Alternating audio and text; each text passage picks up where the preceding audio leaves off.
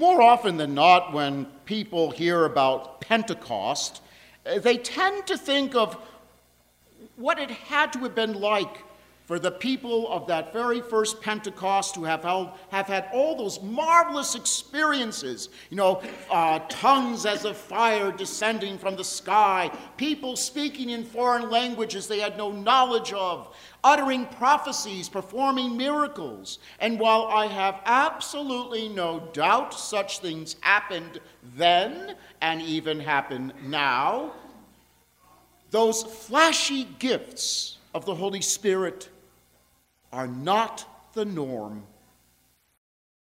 Sadly, some think that if they don't have the flashy gifts, they do not have the Holy Spirit. Even worse, there are those who, claiming to have the flashy gifts, try to convince those who do not, there just must be something wrong with you. I once belonged to a charismatic group that would, as if on cue, all begin to harmonize, chanting in tongues. It sounded beautiful, well, sometimes. But I just could not help but question the authenticity of it. Now, not having the gift of tongues, I did not fit in. And quite frankly, I didn't want to. If the Holy Spirit had given me the gift of tongues, I would have said, nope, take it back, don't want it. I can barely make myself understood in English, let alone a mysterious language known only to God. So let's shift for a moment from the flashy gifts, and let's consider the many other gifts the Holy Spirit bestows on every single one of us. Now, we won't normally think of these as gifts of the Holy Spirit, and therein lies our problem. If we did, we would be much happier people, and we would make progress in the spiritual life. Prayer. It's the gift of the Holy Spirit. It could be the formal prayers of the church, the sudden calling to mind of a verse of Scripture, the sudden outpouring of one's thoughts, worries, fears, and anxieties to the Lord. That is always a gift of the Holy Spirit. If you have ever found yourself praying or even wanting to pray, it's because the Holy Spirit has initiated that desire, and we had the wisdom to respond. Gratitude. That is a gift of the Holy Spirit. When was the last time you found yourself saying, "Thank you, Lord"? Was it when you were next to your spouse, as he or she was sleeping and you realized what a wonderful gift you had been given? Was it when you tucked your children into bed and knew for at least one more time they were safe in your care? Was it picking up your grandchild and realizing what a marvelous gift God has brought through you and your spouse? Was at the end of a particularly stressful day at work and you managed to keep your head above all the chaos, stay on task, get the job done? Was it when you looked up at the gleaming snow-capped mountains against a blue sky and you thought, it just doesn't get any prettier than this? That's all from the Holy Spirit.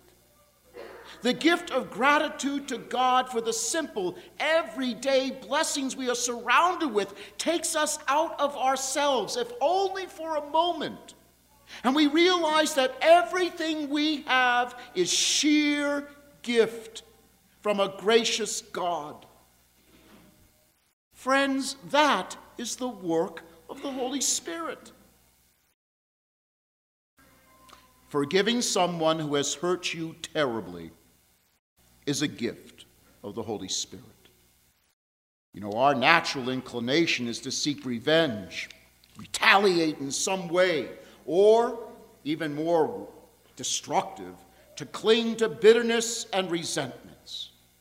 When we can let it go, be at peace, not allow the situation to stop us from living our lives, that is a gift of the Holy Spirit. Seeking forgiveness.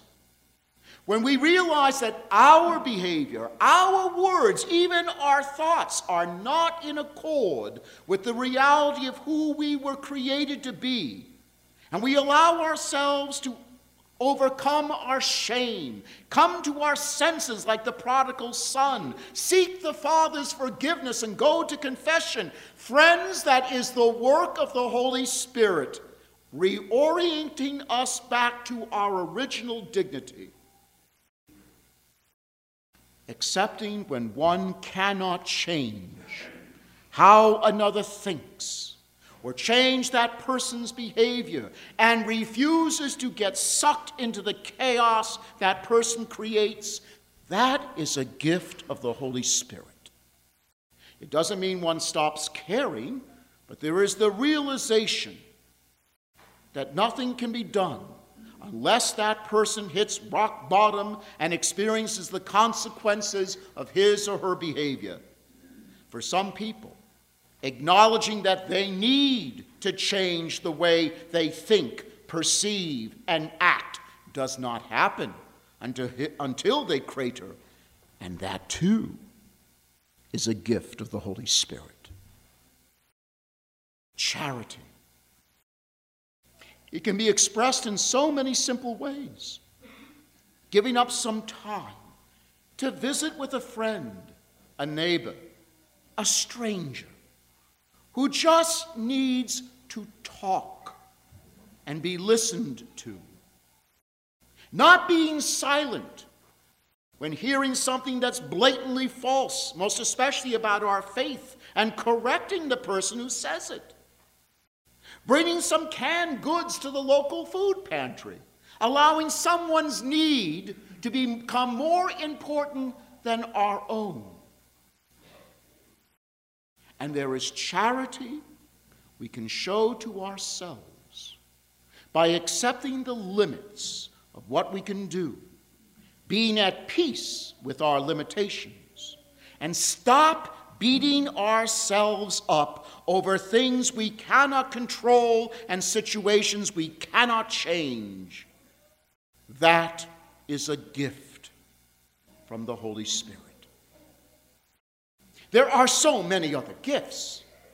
The very few I mentioned only serve to underscore how pervasive the Holy Spirit can be in our lives if we allow it. Now, if this sounds too simple, it's because it is. The Holy Spirit was given to us in the sacrament of baptism and remains with us through all the twists and turns of our daily lives, orienting us to the truth of who Jesus is, what he has done for us, and the great glory he has called every single one of us to. If we don't perceive it, well, it's because we have filled our minds and our hearts with so much nonsense, so much garbage, that we become deaf and blind to the truth. Still, the Holy Spirit does not stop working in us in the ordinary, everyday aspects of our lives. We just need to allow ourselves to be attentive